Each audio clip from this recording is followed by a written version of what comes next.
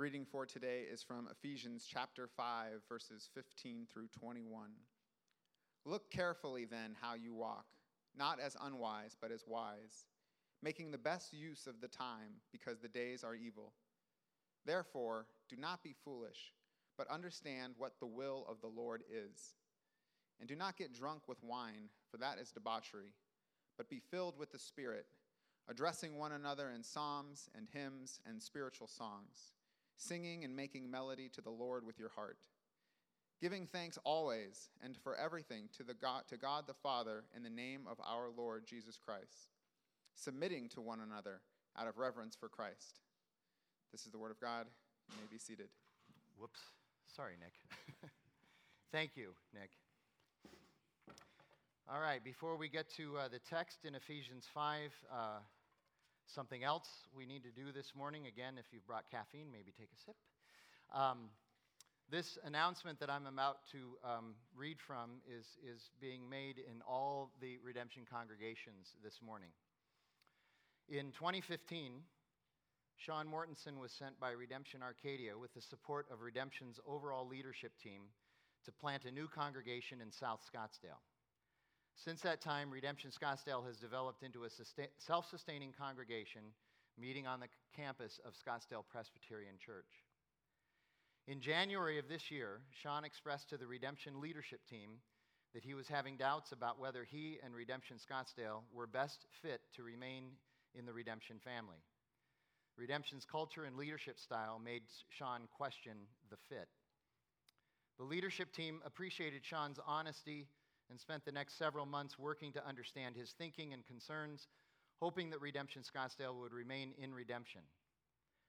The current diversity within Redemption congregations and leadership is beautiful and beneficial, and we hope that Redemption Scottsdale remaining in the family would be mutually valuable.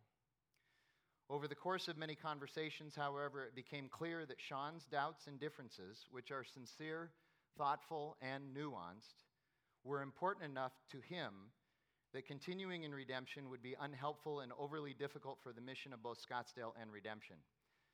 Thus, the leadership team made the decision to release Sean and Redemption Scottsdale from the Redemption family, allowing them to continue their mission to South Scottsdale as an autonomous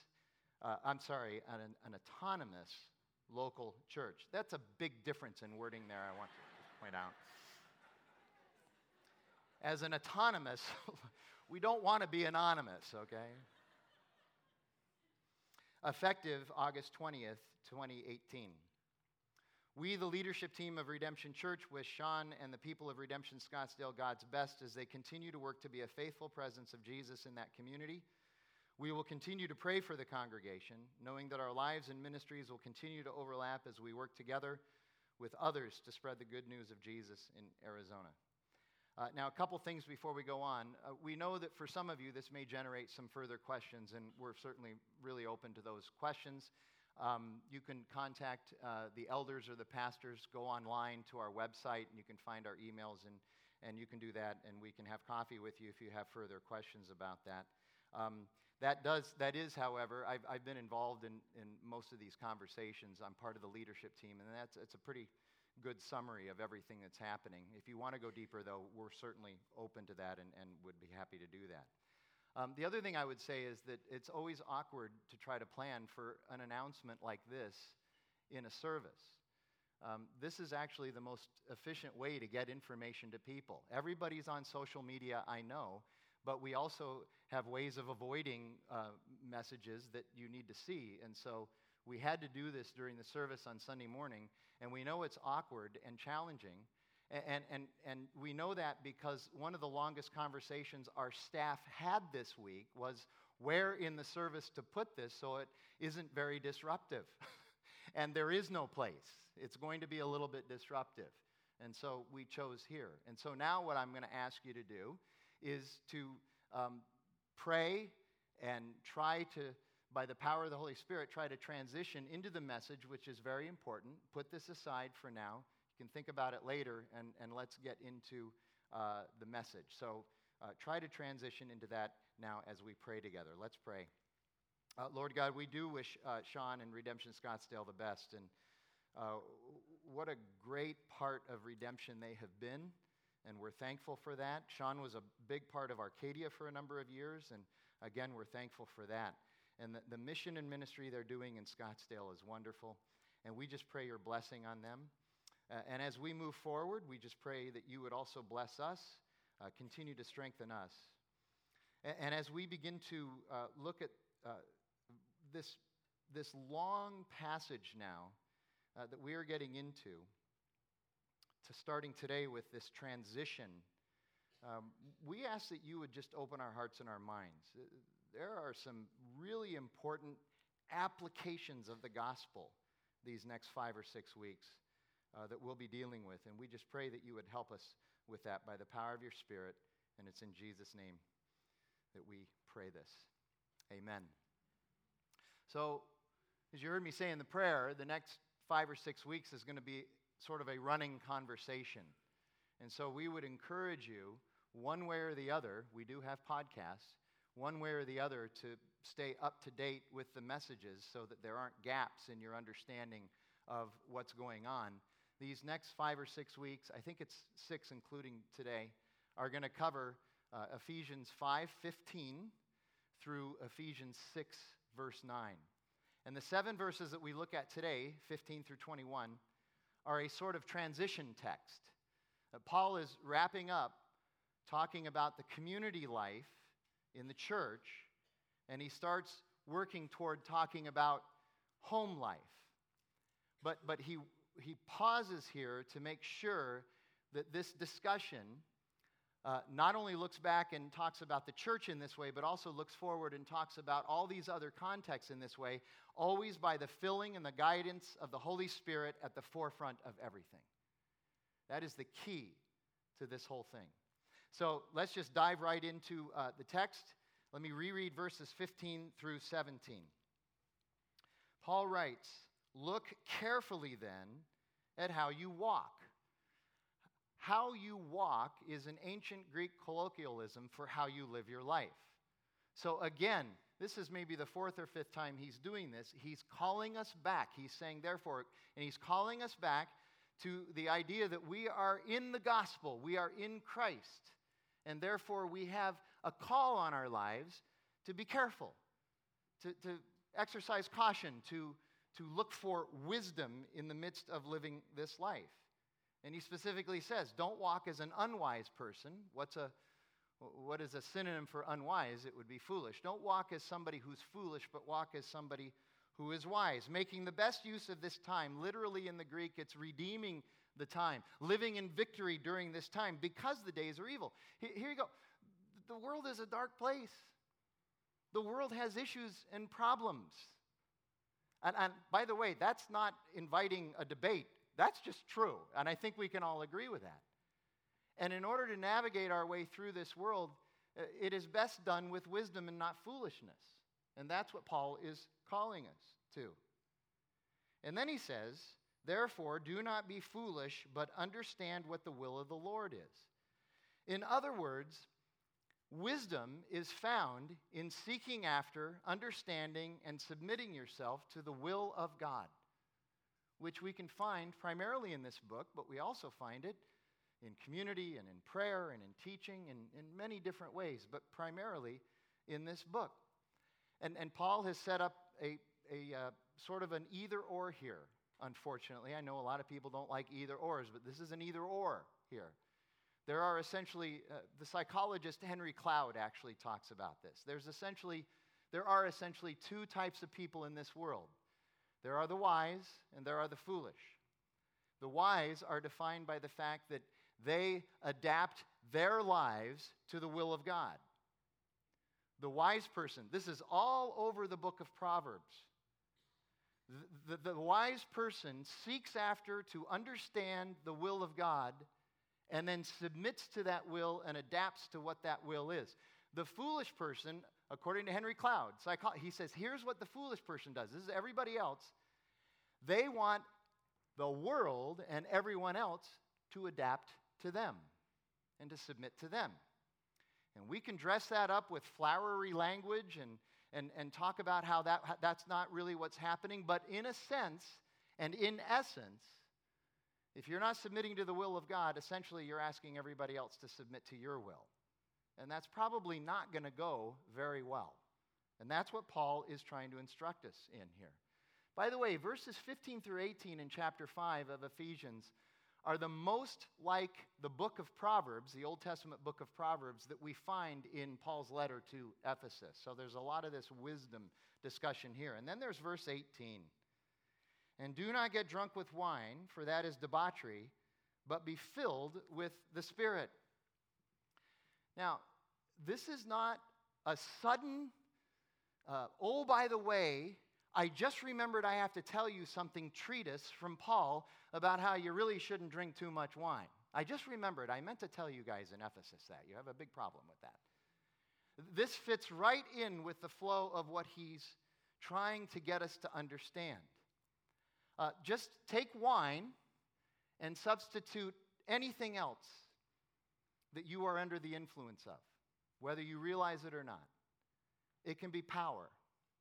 It can be status, education, wealth, lust, meth, cocaine, gossip, food, yourself. Anything that you have submitted yourself to and are obeying, whatever it is, whether it's something that really isn't a bad thing or is something that is terrible, whatever it is, other than God, if it holds influence in your life, this is his statement to not do that and rather submit your life to the Holy Spirit of God, to his wisdom and his guidance. Let me just ask you, here you go. We all obey something, every one of us. No, I'm my own person. I'm free. I don't obey anybody but myself. Okay, you all obey. We all obey something. So here's the question that Paul might be asking here. What is the operating system of our obedience? There is an operating system that every one of us has for our obedience to something.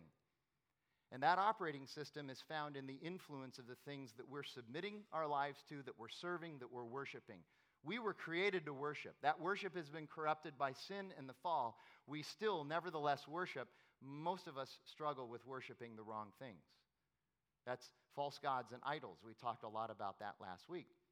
And here's what's really interesting rhetorically. Ancient Jewish wisdom literature, of which Paul was thoroughly familiar as a former Pharisee, often spoke of wine drunkenness as a metaphor for the foolishness of submitting oneself to the influences of the world. Paul's using a common ancient metaphor there. So in verse 18, Paul is making this case. Where do you go? Where do you look for? Where do you seek fulfillment, happiness, self-justification, or self-medication? What is it that you worship? What are you serving? What is it that you and I trust and obey? We all trust something. Another way to say this is, what are we controlled by? Because we all serve something. We're all controlled by something. And being under the influence of and subservient to anything other than the Holy Spirit and his wisdom is what Paul calls debauchery. Now, that word translated debauchery has as its root the ancient Greek word sozo, which means salvation. That word in the ancient Greek is then negated with a prefix. So, in other words, it's if you submit your life to wine or any of these other things and not the Holy Spirit, the result is not saved, not redeemed, not living in victory. Some graphic image here that he uses. So again, think about last week, if you were here last week. Here you go. It is not necessarily our behavior that is at issue. Behavior is important, but it's a secondary issue when it comes to this argument. By argument, I mean this understanding of how life really works. It's not the behavior that is at issue. Behavior is merely the symptom of a much deeper problem that Paul wants to get at. And that problem is, who or what are you and I trusting? So Paul calls us to be filled with the Holy Spirit. But how do we do that? It's a really good question, especially since The language there is what we might sort of call a passive imperative. Be filled with the Holy Spirit. Okay, he didn't say, take the Holy Spirit and fill yourself with it. That's a regular old active imperative. This is a passive imperative. So how do you do that? One of the things to think about is the word filled may not be a helpful picture for us, because when we hear filled, we think about filling a container with something, and then once it's full, we're done. And that is not how the Holy Spirit works. There is this continual filling of the Holy Spirit. So really, it's more like a sail. You lift the sail, and then the wind begins to push the boat through the sail. And the wind is continuously pushing the sail. You're filled, but you're continuously being filled in order to move along. You can't, and by the way, here you go. This is important to understand. You can't make the wind blow, but you can lift the sail, right? So the question then becomes, how do we lift our sail? How do we open ourselves up to the filling of the Holy Spirit? Well, there's several ways. Number one, last week we talked about the primary way, relationship and trust with God and with others. Relationship and trust. Second, celebrate what God has done. Celebrate what God has done generally, and celebrate what God has done specifically in your life. Friday morning, I had some, what I thought were going to be some very challenging situations. And Friday noon, I walked away from all of that on Friday, and I just thought, I can't believe how God worked in the midst of all of those things.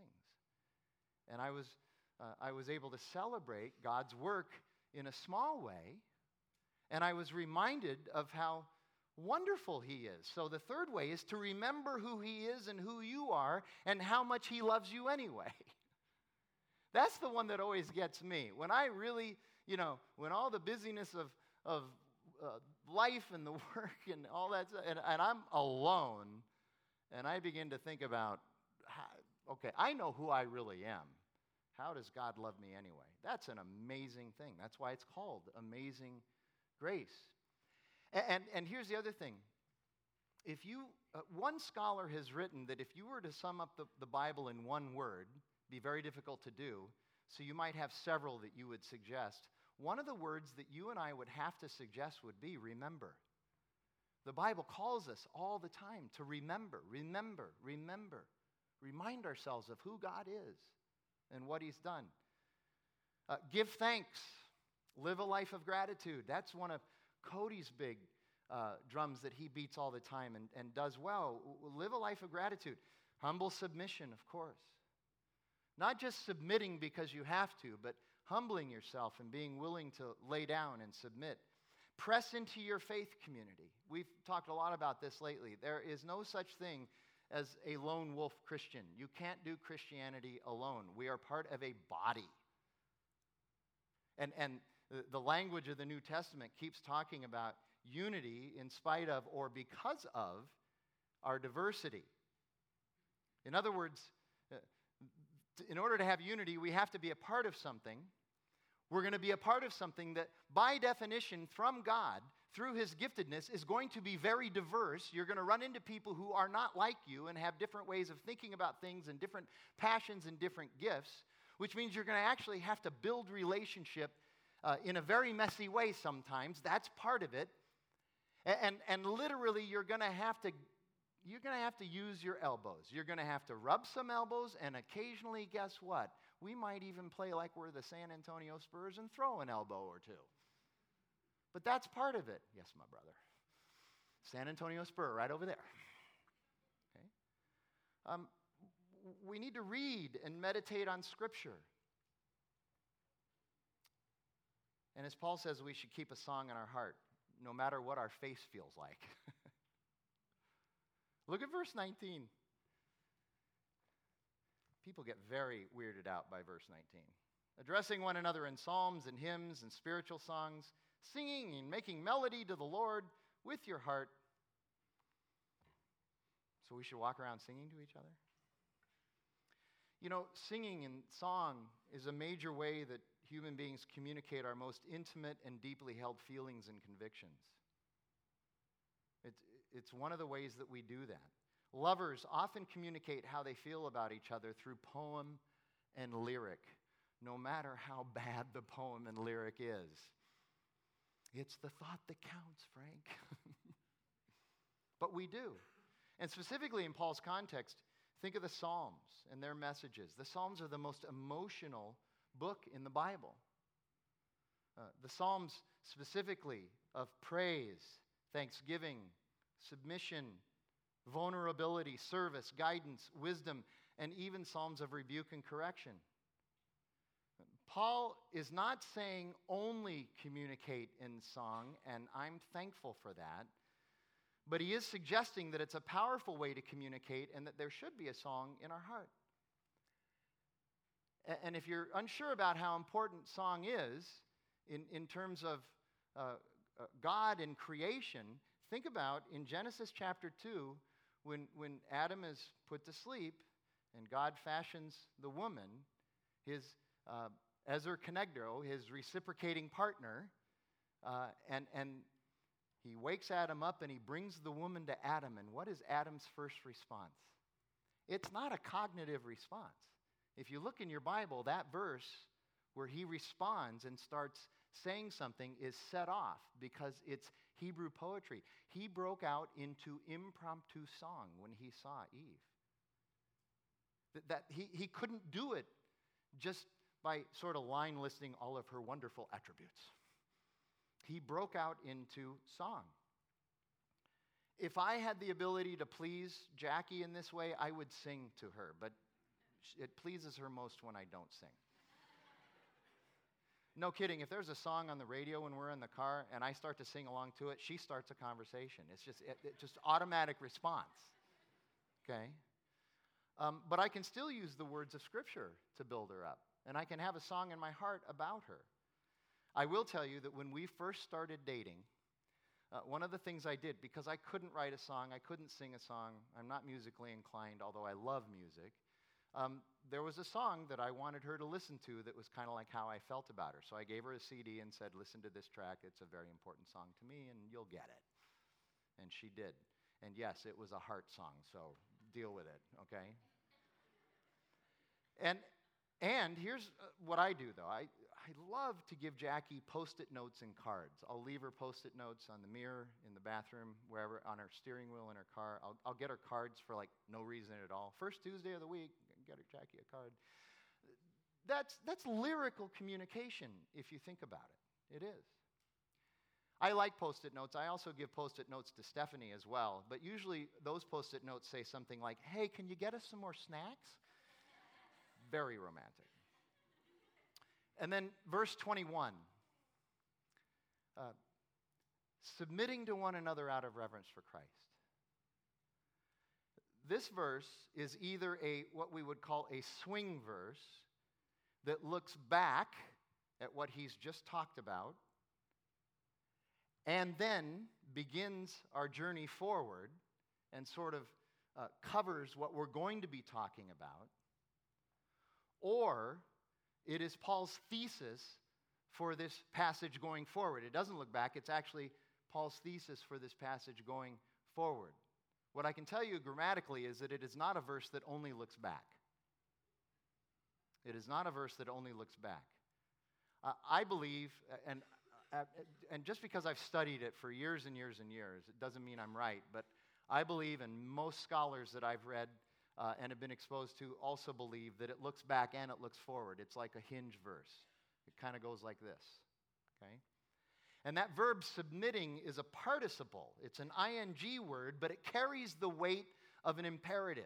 So many of your translations, many of the Bible translations don't say submitting to one another. It just says submit to one another out of reverence for Christ. And really, once you get into the text, what you discover is that it shouldn't necessarily be worded as submit to one another out of reverence for Christ, but really it should be worded this way: out of reverence for Christ, submit to one another.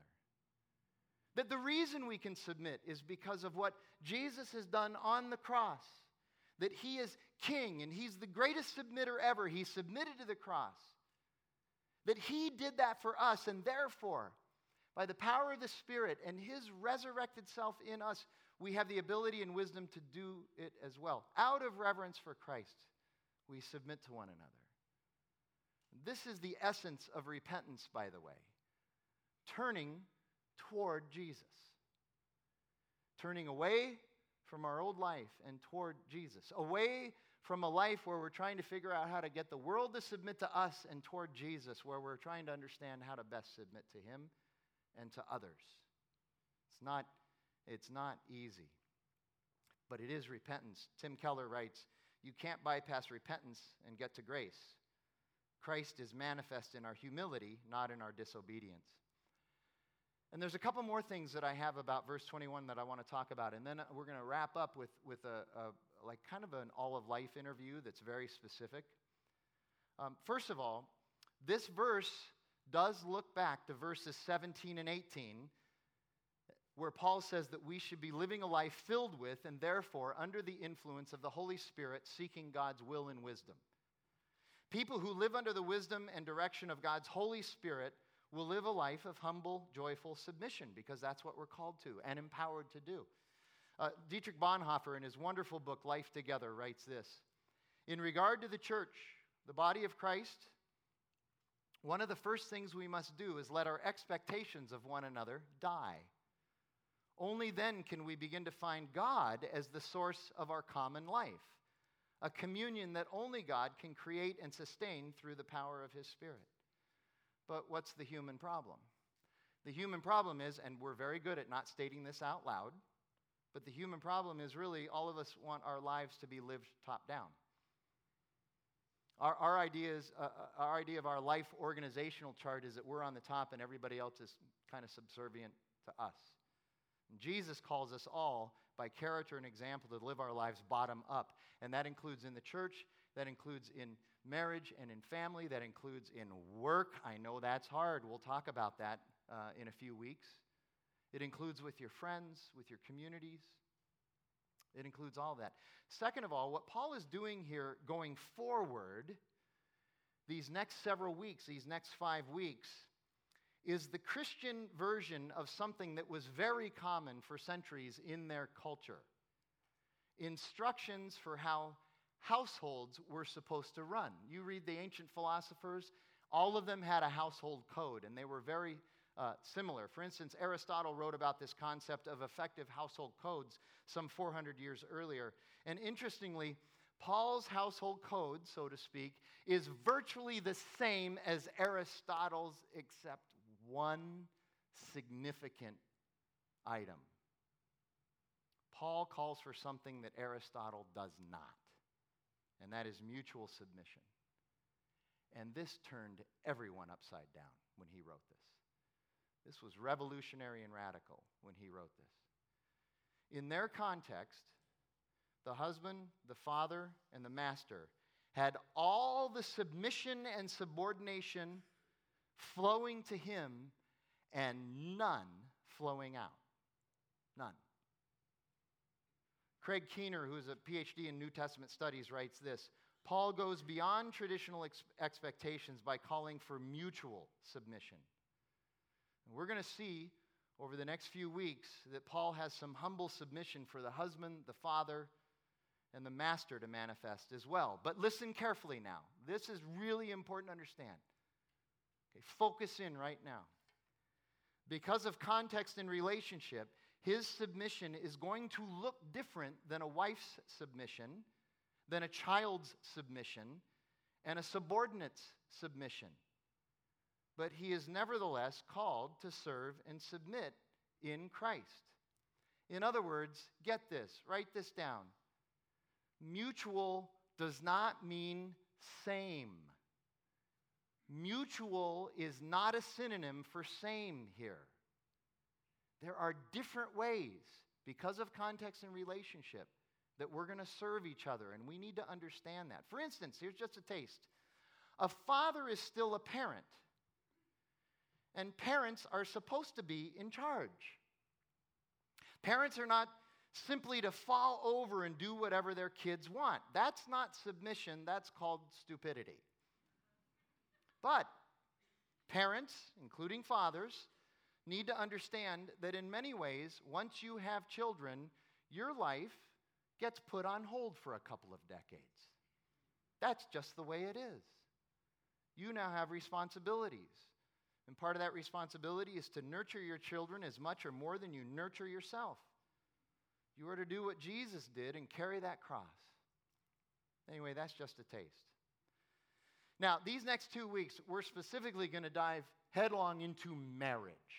Paul's understanding of the relationship between Christ, the groom, and the church, his bride, and how that relationship is manifest in marriage. So we're going to talk. I hesitate to do this because all the husbands will show up next week, and then all the wives will show up the following week. Next week we're going to talk about wives, and next week, and then the following week we'll talk about husbands. But before we do that, we've got about 10 or 12 minutes. I want to also talk about something else that, if you've been around here for a number of years, you know that I take this very seriously. It's very important, not just because of our context and because I think so, but in general. Redemption Arcadia has a wonderful demographic. Lots of young families. We also have older, wiser people, which is wonderful. We also have a lot of single people. We have more than our fair share of single people. And one of the challenges in churches, for many years, I'd say decades, is that not necessarily on purpose, but the church's messaging has at times, while exalting marriage as sort of a first-class way of living, by implication sort of lowers the idea of living as a single person in Christ. And I find that sad and troubling. Tim Keller addresses this head on. If you want a great book, it's the best book on marriage I've ever read. Not yet. It's the best book I've ever read on marriage. It's called The Meaning of Marriage. He takes you through everything. He and his wife Kathy also include in that book an entire chapter on singleness, written toward married people or people who are about to get married so that they understand. It's not written for singles. It's written for us, the married people, so that we understand.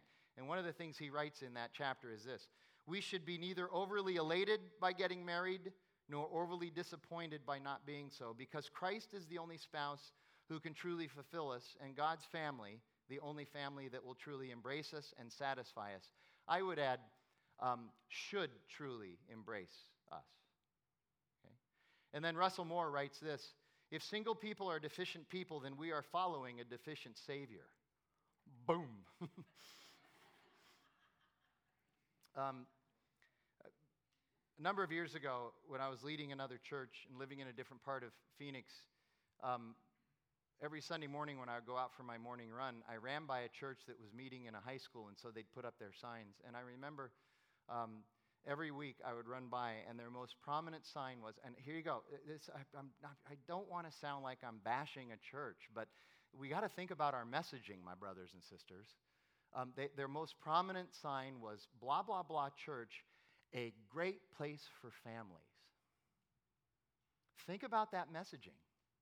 If you're single, are you going to be inclined to maybe go to that church?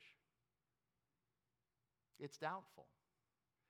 Church is a great place for singles because your spouse is the church, or supposed to be. So one of the people in our congregation, in our midst, who is single and has 37 years of experience at it, which I believe is coming to an end shortly, but at any rate, he has some experiences. Jonathan Ammon, he's one of our RC leaders, and I'm inviting him up to help talk a little bit about this. It got really quiet in here, Jonathan. It did, didn't it? Are we meddling? Welcome, Jonathan, please. Thank you.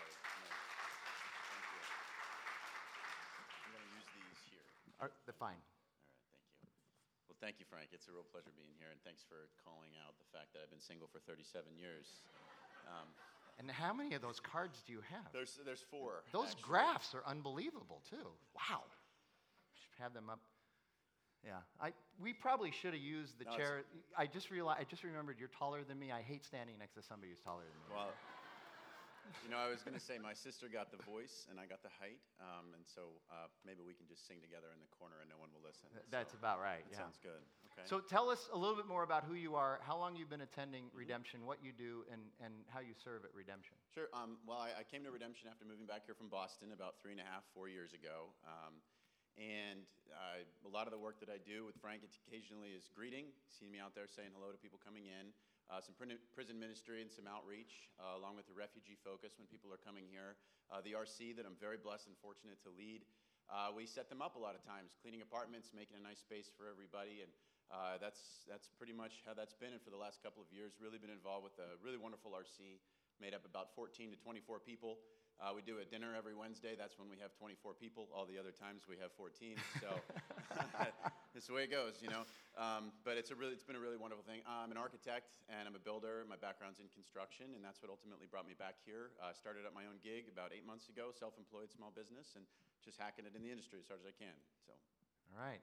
So I've actually written these questions down. So if I could find them here now. Okay, here we go.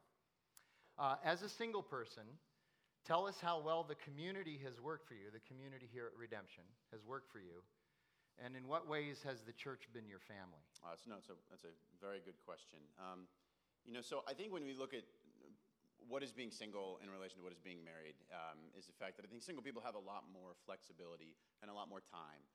Now, I'm not married, so I don't know what that's like, but I do know that it's very easy to be pretty selfish with my time and to be able to go do the things that I want to do. And very fortunately, after stumbling across Redemption through a random conversation that led me to want to know more about Scripture and things like that, the opportunity to serve and the opportunity to be much more involved and be flexible with the times and ways in which I can be involved has led me to relationships with other people kind of that similar nature, and then tie into the RC. And so when it's such a good time to compare it to what we're looking at in Ephesians right now about not just what is the gospel, but how does the gospel transform our life? Like, how does the gospel live out our life in becoming a family in which we're not born into? More so a family that's a family because we're Christ followers and we care for one another, push back on one another. And to be in an environment where that is occurring, and not just as an RC leader, but as a member or someone that's here and getting to know people, there's this kind of constant input on my or our values and how they develop. So I'm a big believer that values influence our decision. What I value influences what I prioritize. What I value influences how I live out my faith walk with Christ, or listen to other people, or accept positive and negative feedback. And to see the ways in which other people do so from a singles community, in the RC specifically, how they pray, how they care for one another, how they push back on one another, is this very positive, constant barrage in the ways in which their values grow, and then how they prioritize. So it's a nice spreading of the gospel, and then in that we grow closer towards one another, and it's been a nice witness to see that, and that's what the church has provided. And your RC isn't necessarily just a singles RC, mostly singles, but you do have some married people there, right? Oh, absolutely. Yes, Yeah. that's correct. Okay. So, But it is primarily singles. single people. I have the 24, 25 people. I think about 17, 18 people kind of in that kind of phase of their life. Okay, great. Now, Paul writes in 1 Corinthians 7, in the midst of talking about marriage, he says, I wish that everyone were as I am, single, because there is a sense in which you can serve a little bit better. Once you get married, your ministry is now to your spouse and your family, and that's really important. We're not discounting that. But that's your primary ministry once you get married, for all of us, including myself.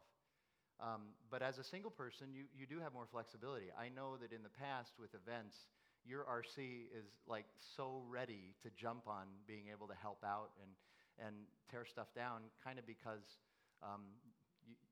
you don't necessarily have to be at home at a certain time. So I've seen that happen. So having said that, here's the next question. As a single person, what could the church think about in different ways, or simply do a better job of? That's a good question, Frank. There's one point to make, and then there's one tension to identify. The first is that I think it's important for the leadership and the community and the people in the church body to think more deeply about its messaging so as to not communicate to the singles that there's a deficiency in the fact that they're 30 and single, 37 and single, 45 and single. It's easy to look at friends and colleagues that are married and in that phase of life with children, and that's like their happiness, and that's like what you aspire to and what you arrive at. And it's very easy, as you said before I came up here, to kind of lift that up and just almost forget about everybody else. So how do you engage in that, and how do you communicate to that? Because when I started getting involved here, and again, very respectfully, it wasn't the church leadership that was reaching out to say, hey, you're new here, I understand you're single, like what are you about? What's your life about? It actually became other people with whom were friends of mine that I grew into friends of mine, reaching out and saying, hey, tell me a little bit more about yourself. Let's get to know each other. And, oh, wow, like you're a Christ follower, and growing in relationship to that. Now, that's a byproduct of a very excellent church, in my opinion, but that was also done through more of its parishioners than, say, the leadership. And again, I say that very respectfully. I asked the question. Yeah. I want to hear this, yes. But when we identify the tension, and this is a really tough point, it's really easy to get faith-based answers to really tough questions that, well, the Bible says it, or this is what Jesus wants, and it really pushes you away. There are some people here that are so well involved in the community and so well involved in working with the children, working with ministry, prison outreach, whatever, and their phase of life is to be single right now, but they don't want to be. You know, it's like you want to be in a relationship with someone with whom you're going to grow and grow closer to God, and by growing closer to God, you grow closer to one another, like an intimacy that many of us pray for that don't want to be single. And to be in that phase, it's really hard to hear, well, that's your season. The church is your community. The church is your family. And that's great. It's just also it's a tough pill to take. Yeah, so I want to hit on this just a minute. Mm-hmm. We talk sometimes in terms of the gift of singleness, the Mm-hmm. spiritual gift of being single. Mm-hmm. But what you're saying is that not every person who has that gift wants that gift, right? That's correct. And there's tension there. Lots. And as a church, we need to recognize that and understand that and try to be more sensitive. There's going to be mistakes that are made, of course, but we need to be more sensitive to that, right? Mm-hmm. Okay? Right? It's a tough topic. Yeah. I mean, It is. because I love seeing a church grow through family and through children, and to see the gospel growing through the demonstration of how a husband submits to his wife and a wife submits to her husband through the lens of Christ and through the lens of God. I mean, that's such a beautiful notion, and I think it'd be great if a lot more of that happened around the world. But on the same token, there's a lot of people out there that aren't in that want that, and that's not a part of their life at this point. And you say this is a tough issue, but we don't want to run from tough issues, and that's one of the reasons why I asked you to come up and share Absolutely. today. Anything that you'd like to add? After the tension component, I think I'm pretty much tapped out here. Okay, good. Jonathan, I can't tell you how much I appreciate you and your willingness to come up here. Our lives have been intertwined somewhat. We've had some real wrestling, and you've always faced it with great courage and with the gospel as your guiding light, even when we fall short. And I appreciate that about you. And I thank you for taking time from your small business to think about these things in such a deep way and be able to share with us. Oh, Frank, it's my pleasure. I honestly don't think that I would have taken the route I did in life had I not stumbled across the church in a random conversation and put faith as hard as I can at the center of my life, just like the many of us are do, and we all fall short a lot of times. So it's been a pleasure and it's been a blessing. I thank you very much. Thanks, Jonathan. Could you thank Jonathan for coming up?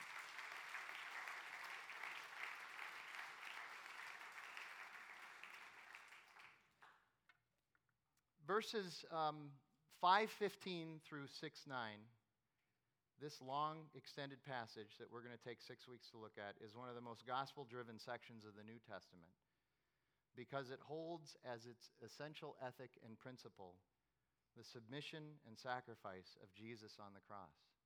Verse 21, out of reverence for Christ, submit to one another. Let's grapple with that and hold on to that and focus on that these next 5 weeks as we move forward. Let's pray together. Lord God, we thank you for your word and its truth, and I just pray that your word is not sullied by our commentary, and that your Holy Spirit would act as a filter and an illuminator to all truth which is yours. God, we ask you that in Jesus' name. Amen.